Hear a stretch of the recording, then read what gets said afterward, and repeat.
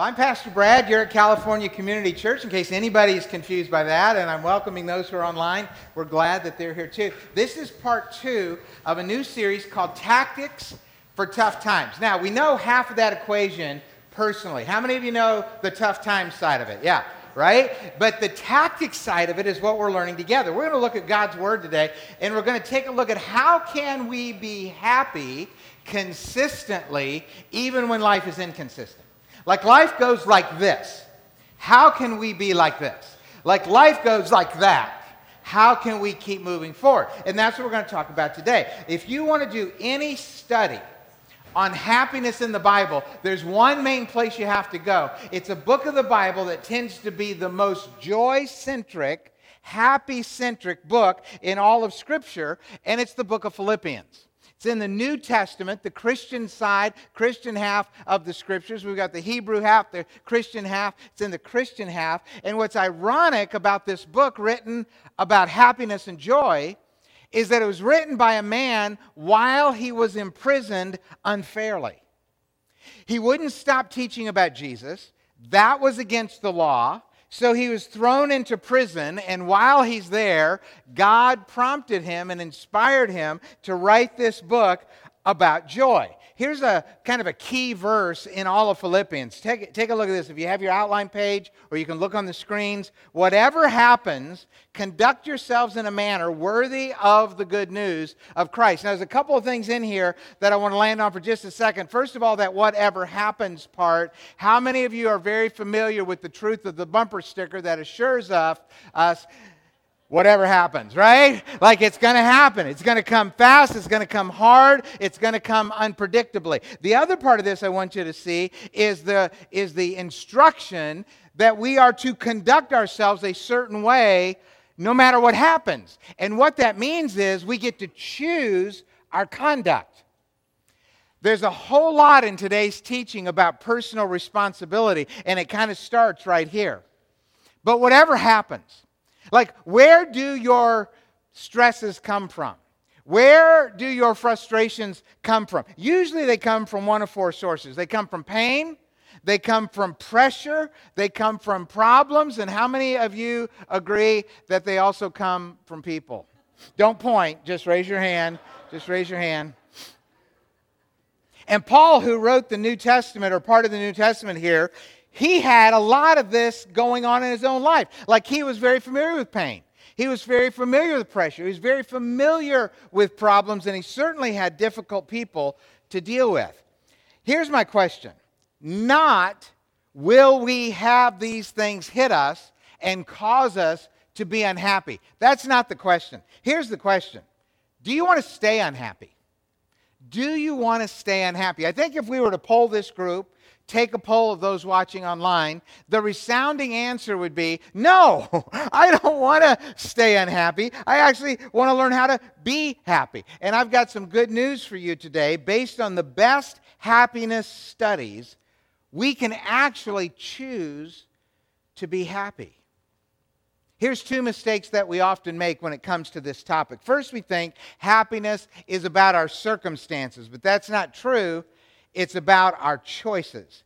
It's about my choices, not my circumstances. Let's say it. It's about my choices, not my circumstances. Then the other mistake that people make, they're out there looking to find happiness. Like, I'm sure it's this elusive little animal running around. I'll capture it. I'll throw a net over it. I'll drag it home. Like it's something that you can find. No, happiness is not something you find. It's something you create.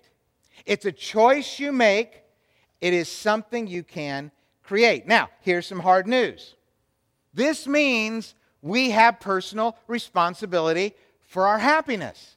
You are as happy as you choose to be. That means you can't blame someone else for your unhappiness, but we want to.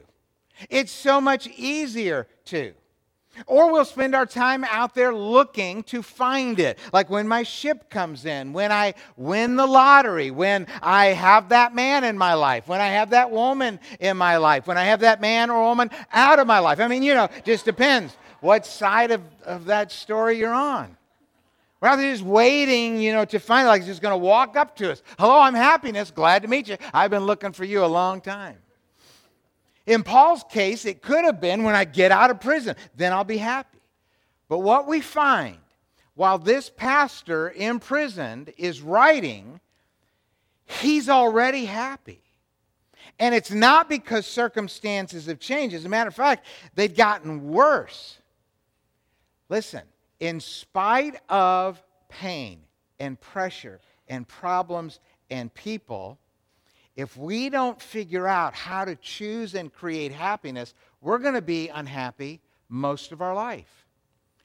Ain't nobody got time for that. So let's figure it out together. We're going to do some work together. I want to give you some background for the scriptures that we're looking at. So Paul writes this book called Philippians. What you need to know is that before he wrote Philippians chapter 1, in the previous 4 years of his life, Paul had already spent 2 other years in jail in a city called Caesarea on false charges. 2 years of his life taken away. Then he's going to Rome, where he's going to face another trial with Nero the Caesar. And while he's on his way to Rome for that trial for preaching about Jesus, the ship gets wrecked. He's stranded on a desert island. While he's there, he's bitten by a poisonous snake. When he finally does get to Rome, he's imprisoned again for 2 more years in a dungeon where he is chained 24 hours a day to a guard, never without a guard chained to him. He had every reason to be unhappy, every reason to be bitter and resentful and fearful and depressed, but he chose that time. God chose that time for Paul to write about happiness. Paul made 4 choices while he was in those circumstances that allowed his happiness level to kind of stay right in here and not to plummet down to here. And they're choices that we can make too, and we're going to walk through them together. So if you have your note page, just take a look. Here's the first one. I choose to remember that God can bring good out of anything. I choose to remember that God can bring good out of anything. Now, there's a very famous verse. If you grew up in church, you probably have heard of it. Even if you didn't grow up in church, you may have even heard of this one. It's pretty famous. It's Romans 8:28, and it says, "We know that in all that happens, God works for the good of those who love Him and are called according to His purpose." Now, I want you to take a look at this verse. Notice, it doesn't say that all things are good. It doesn't say that. But in all things, even the bad stuff, some stuff's bad. How many of you agree with that? Some stuff's just bad. It's not good. God doesn't call it good. There's some stuff that's bad. We talked about this last week. It's not that all things are good, but in all things, God is working. How many of you would love to know that God is working on your behalf? Like God is for me, working for my good. Listen, the good is not the bad that happens. That's not the good. The good is what God does with the bad that happens. Does that make sense to you? It's what He does with the bad. God can bring good out of bad. Like if we say, well, you know what? God just, causes all things and it's all going to be good. He could have been just a great engineer to set it up at the beginning that it all just rolls along flawlessly and it's all good. But that wouldn't take divinity. That wouldn't take a God to do that. Artificial intelligence can probably do that. You know what God can do? Life throws all the chaos at us. Our hearts break and pieces fly apart in 1,000 ways. And God gathers the debris and says, I'm going to work this for your good. Will you trust me in this moment? Because I can take the chaos and the unexpected and the unpredictable and the unpleasant, and I can work that for your good. We get frustrated and we get unhappy when we don't see our problems that way. It's a perspective issue. But this can be comforting. This can be uplifting if you believe that God is at work for your good. I think it was because King David in the Hebrew Scriptures knew this for himself. He was able to write this verse years earlier. I will praise the Lord. And then here's this phrase we're going to see very often today. No matter what happens. No matter what happens. And notice what he says. I will praise. Who sees the personal responsibility in that? There's a choice in that. I can say I won't praise. Not going to praise. You're not the boss of me. But he says, it's a choice. I will praise. I can decide whether or not I'll praise the Lord, no matter what happens. David made a choice, and he said, I'm going to. Now, how do you do that? How do you consistently praise God, even in bad circumstances? It's a big question because it's a life skill that you're going to need to develop if you want to have a consistent level of happiness in your life. Now, listen closely. Happy people are able to see the bigger picture. Happy people are in this for the long game. They're not just, caught off guard or thrown off their game because something bad happens in the moment. They're in this for the long game. They know over a course of time, their long perspective is God is working for good. I just got to give him time. I'm going to trust even when it doesn't look good because I'm not just looking now. I've got a longer, bigger perspective. That's what Romans 8:28 means. I know God is working good. If I don't see it, that just means he's still working, and I'm going to trust him for it. Let me show you an example from this pastor who was in jail. Look what he wrote. I want you to know, dear brothers and sisters, that everything that happened, there it is again, everything, no matter what happens, everything that happened to me has helped spread the good news. Now, when he says everything, then you need to remember, that includes shipwreck. Like I didn't even tell you about the beatings that he took as a follower of Jesus Christ. There were times, the Bible says, he was left on the side of the road where people believed he was dead. Like that's how badly they beat him and left him on the side. So when he says everything has happened to me and it's turned out for good, he's including the beatings. He's including the snake bites. Like that's terrifying. He's including the imprisonments unfairly. He knew that no matter what bad stuff is in my life, God has the ability to transform and bring from that good. Happy people play the long game. Give an example from Paul's life. For many, many years, he had hoped to preach in Rome. Now, I don't know what he envisioned about preaching in Rome. I think he wanted to go and maybe rent out the Colosseum, put up billboards. Hey, Paul's in town. Come see this famous pastor and just preach to thousands and see the whole city, turn toward Jesus Christ. I think he probably had something like that in mind. He for sure didn't have in mind that his preaching would be to one guard chained to his wrist. Probably didn't think about that. What you need to know about those guards during that time, that like one-on-one being guarded, that kind of attention was only reserved for special prisoners, like prisoners that they really wanted to keep an eye on, and Paul was one of those. And the guards would serve in 4-hour shifts, so every 4 hours a new guard would come in, and that guard would then be shackled to Paul, and then Paul would just be sitting there, and he just have this one guard, captive audience if you're a pastor. It's like, guess what we're going to talk about today, Like, who's the prisoner? It's that kind of thing.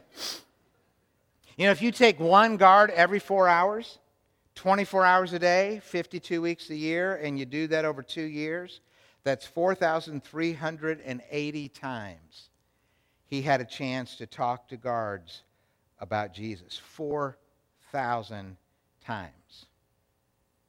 The Bible tells us there were 2 results to this. First of all, some in Nero's family actually became Christians. Did you know that? Like Nero, who was just wicked, like Nero was a bad guy, but some of his family members became Christians because these guards probably had security detail for Nero's family too. These were hand-picked guards, so probably the elite. So it would be likely that they would also be guarding members of Nero's family, protecting. And while they're there, they're like, I had the most interesting conversation.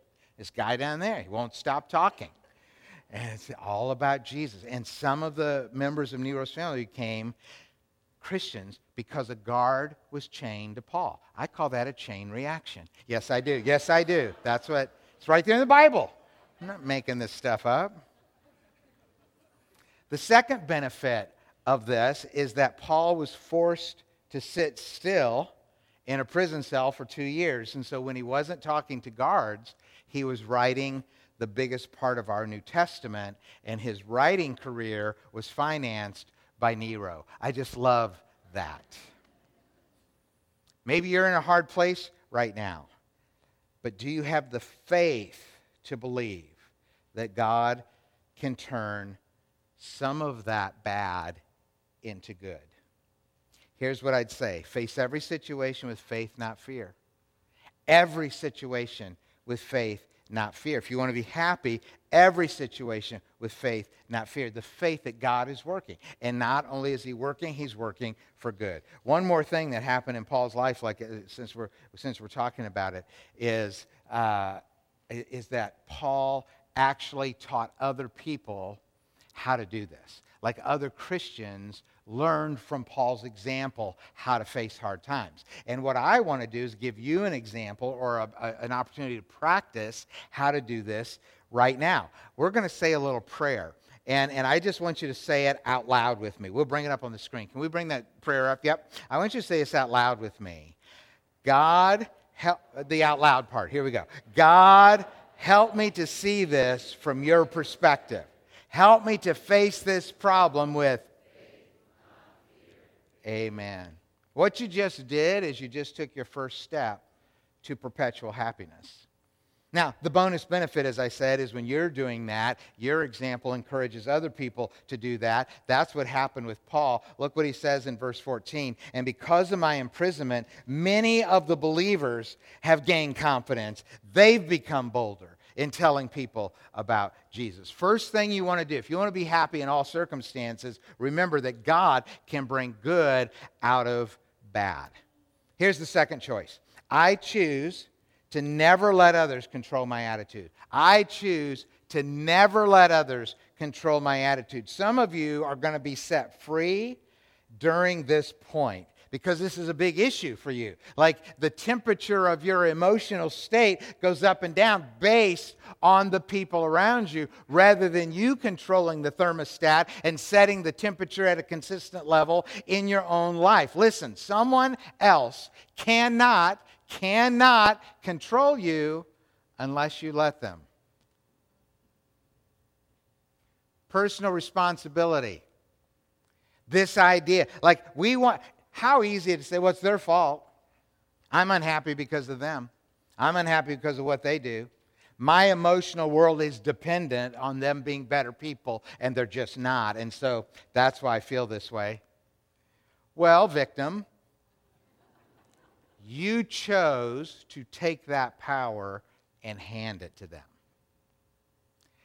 And Paul didn't do that. Paul wasn't going to do that.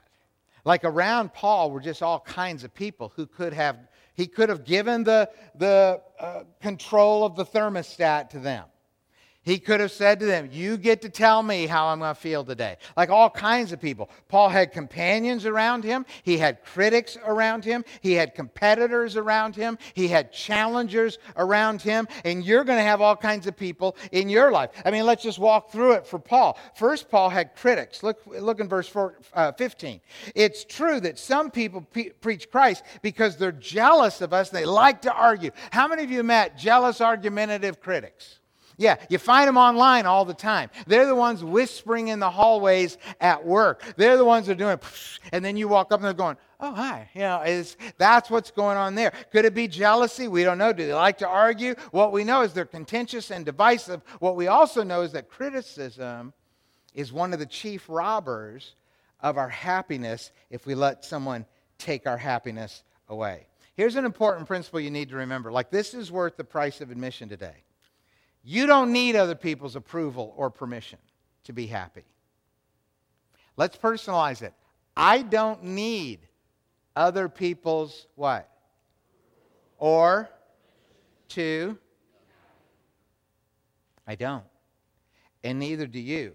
And when we abdicate, when we just give up that power to someone else around us, we have given away a precious gift that God entrusted to us, which is personal responsibility and the ability to choose for ourselves just how happy we'll be. Here's another verse. Other people, he's talking about friends that he had. These were some good people in his life. Other people preach from genuine goodwill, and they do so out of love. And they know that God's given me the work of defending the gospel. Like, you're going to want some friends in your life. You don't need a lot, but you do need a few. That's why we always talk about being in a life group. You're going to hear this a lot at our church. You need a group of companions who will walk through all the seasons of life with you. The life group that Karen and I are in, we've been together for over 10 years.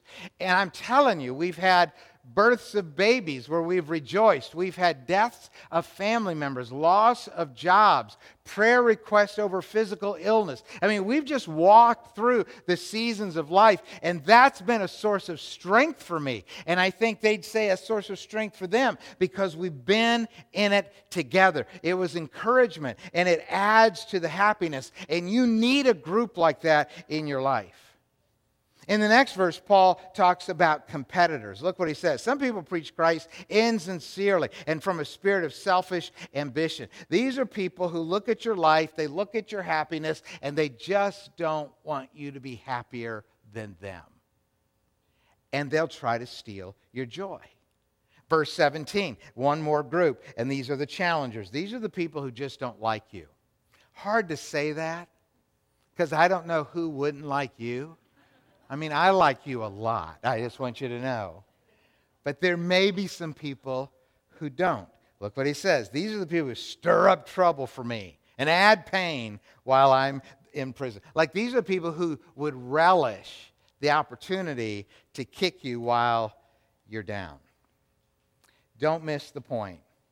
Regardless of the kinds of people in your life, don't give up control of your happiness. Don't let them determine how happy you'll be. Like, look how Paul responded to this. He says, what others do doesn't really matter. Hello?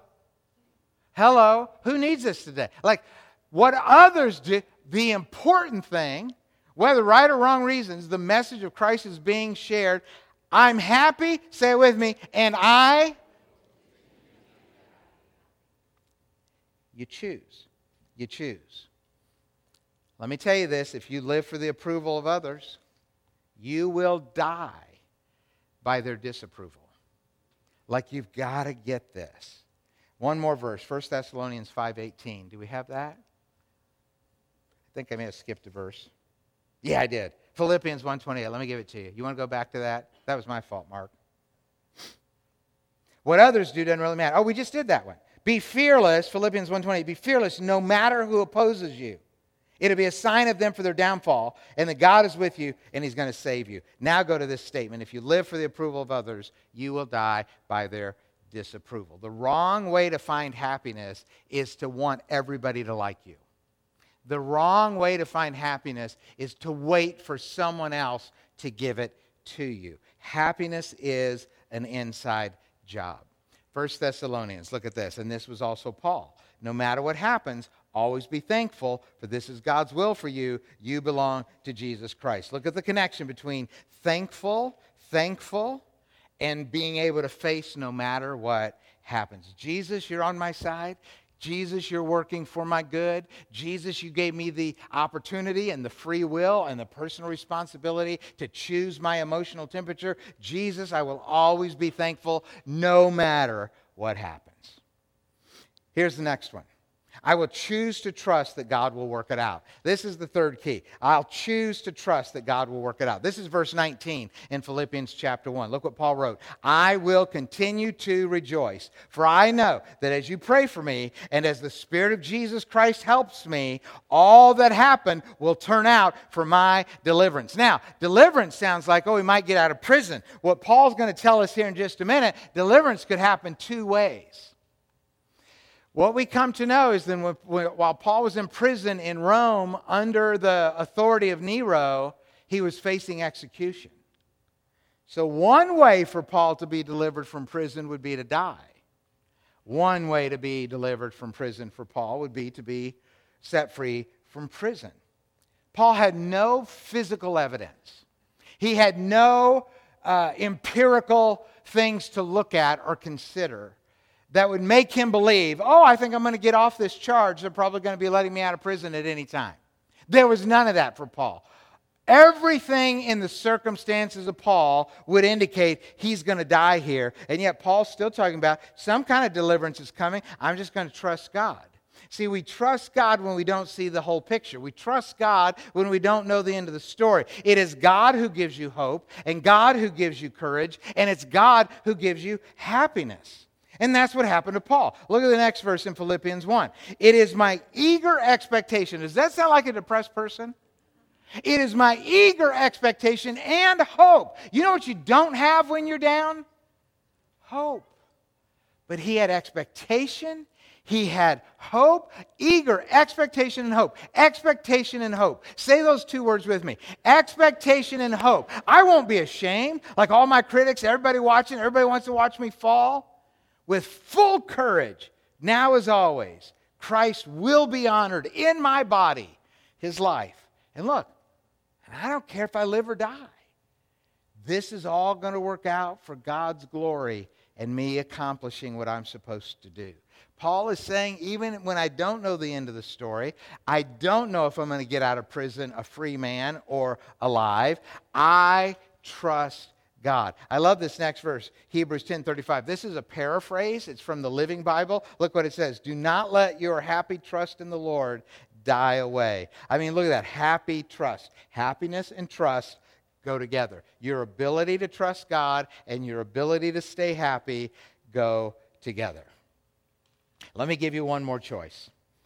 I choose to stay focused on my purpose, not my problems. I choose to stay focused on my purpose, not my problems. Stay focused on the purpose of your life. You say, Brad, I don't know what the purpose of my life is. Well, we're going to talk about that. Like Paul was experiencing so many problems. He was experiencing so many things that could have distracted him from the purpose of his life. I mean, think about it. What I didn't tell you, he's an old man at this point. We know that he has some kind of physical ailment that's been chronic in his life. In another scripture, he talks about a thorn in the flesh, and he prayed for God to remove this physical illness. And he says, and God didn't. He said, God gave me grace to sustain me, but he didn't take away my physical pain. So he had physical pain. He's an older man. That means he has to be tired. He's in this depressing dungeon. They've taken away his freedom. They've taken away his privacy because he's chained. That means going to the bathroom. Hey, fella, it's like everything. Guys chained to him 24 hours a day. But what they could not take away from Paul was his purpose. Look what he says. If I continue to live, I can do more worthwhile work for Christ. And that means I'm writing the scriptures. I'm leading these guards to a relationship with Jesus Christ. Like I'm just going to keep working for Jesus. I have a purpose while I live. But he says, but I'm not sure which I would choose. Like if I'm given a choice, I'm pulled in two directions. I very much want to leave this life and be with Christ. If you were in Paul's sandals, wouldn't you want to leave that life? Been in prison, unfairly, old and sick. Life's going to probably lead to his beheading outside of Rome, right?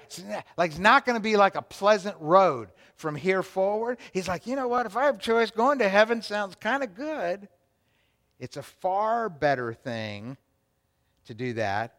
But for your sake, it's much more important that I remain alive. Now, I don't know if you have a pen or you're taking notes or whatever, but if you do, what you want to circle in that phrase is for your sake. Because look what's going on in Paul's life. He has a choice between what he would want, and what he would want would be release from all of this pain. What he would want is release from all of this persecution. He's had a very long relationship with Jesus and a lot of hard in his relationship with Jesus. So he's like, what I want, what's best for me, my agenda, go to heaven.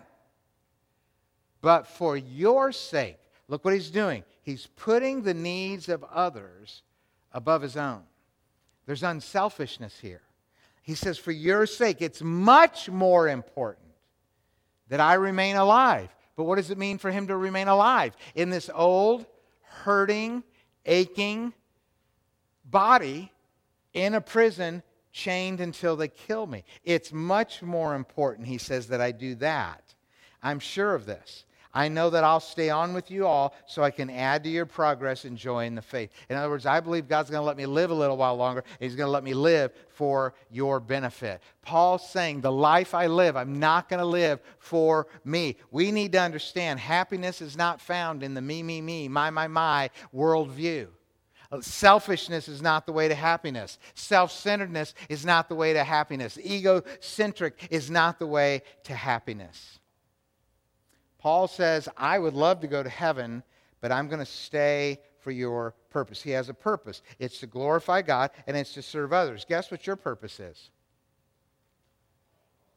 Glorify God and serve others. Glorify God and serve others. I want you to say, my purpose in life is to glorify God and serve others. My purpose in life is to glorify God and serve others. And notice, Paul didn't just have a purpose for living. He's like, if I live, I'm going to live for you and for your benefit. But if I die, I'm going to go and be in the presence of God forever. Let me teach you something. Like if you take one thing, like, Brad, I haven't heard a word you said. Okay, but listen to this. Or I'm going to forget everything else you said. Don't forget this. I'm not ready to fully live until I know what I die for. And Paul knew, if I die, all right, that's good. And if I live, that's good. What are you willing to live for? And the question that really supports that, what are you willing to die for? Paul says, I am willing to live to serve others and glorify God. I am willing to die to fulfill what God wants me to do in serving others and glorifying God. I mean, it's quite amazing. I hope you're getting this principle about selfishness. Like, Paul had learned something. Like, you're a selfish person, you're not a happy person. It's all about you, you're not a happy person. You're thinking about the easy path? Like the easy path for Paul, I'll just check out. He said, no, I want to do the better thing, but it was the harder thing, and it was the thing for someone else and not for himself. True happiness comes from self-sacrifice. True happiness comes from living for the glory of God and for the benefit to serve others. Paul sums up his whole purpose, his whole reason that he can be happy in a single sentence, one of the most famous sentences in the Bible. Paul sums up his whole reason he can stay happy, and here it is. For me, to live is Christ. Stop right there. What does that mean? Is Christ. That means living for Jesus. If I live, I'm going to keep living for Jesus, doing what he asks. He's going to be my sole ambition. He's the one I want to please. I'm going to live for an audience of one. Like for me, if I live, if I stay in this body, if God doesn't take me to heaven, if I live, it's going to be for Jesus. And then he says, and if I die, that's gain. Let me ask you something. How do you scare somebody like that? How do you threaten somebody like that? Nero comes in, I'm going to kill you. Oh, awesome. Let's go. Bring it. Nero, you got a bad haircut and leaves in your head. You know, he's like, I'll live. That's cool. I'll just live for Jesus. If I die, I know what's happening. I'm not afraid of death. Not afraid of death. He knew what he'd live for, and he also knew what he would die for. Let me ask you to ponder a question. How would you fill in this blank? And I put it on your sheet. For me, to live is what? It may be the most important question you've been asked. For me to live is what? What are you living for? Like some people say, Brad, I'm living for my hobby. I live for my sport. I live for my family. I live to make more money. I live for my boyfriend. I live for my girlfriend. I live to be famous. Would you let me be your pastor for a minute? Let me just share my heart with you for just a second. How you fill in that blank will determine your level of happiness for the rest of your life. Like this is the most important singular choice of your life because it affects what the rest of your life is like. There's really only one answer to put there that will lead to happiness no matter what happens. And that's the answer. For me to live is for Christ. It's for Jesus. I'm going to live my life for that purpose. Like if you're ready to settle that, like if you'd like the rest of your life to be the best of your life, then I want to lead you in a time of prayer where you get to fill in that blank. Jesus, I am going to choose to live for you. If I live for Christ. And then you'll know that if you die, well, that's even better. So let's pray about this together. I want us to bow our heads right now. Everybody just bow your head. I want this to be kind of a personal, private thing, so don't intrude on anybody else's space right now. And would you just say in your heart, if you're ready to settle this, dear Jesus, like in your heart, just say it, because He knows your thoughts. He knows what's on your mind and in your heart. So you just say it in your heart, dear Jesus, you know that I often let circumstances determine my happiness. I often let other people steal my happiness. I don't want that to be true anymore. So starting today, I'll start practicing these 4 choices.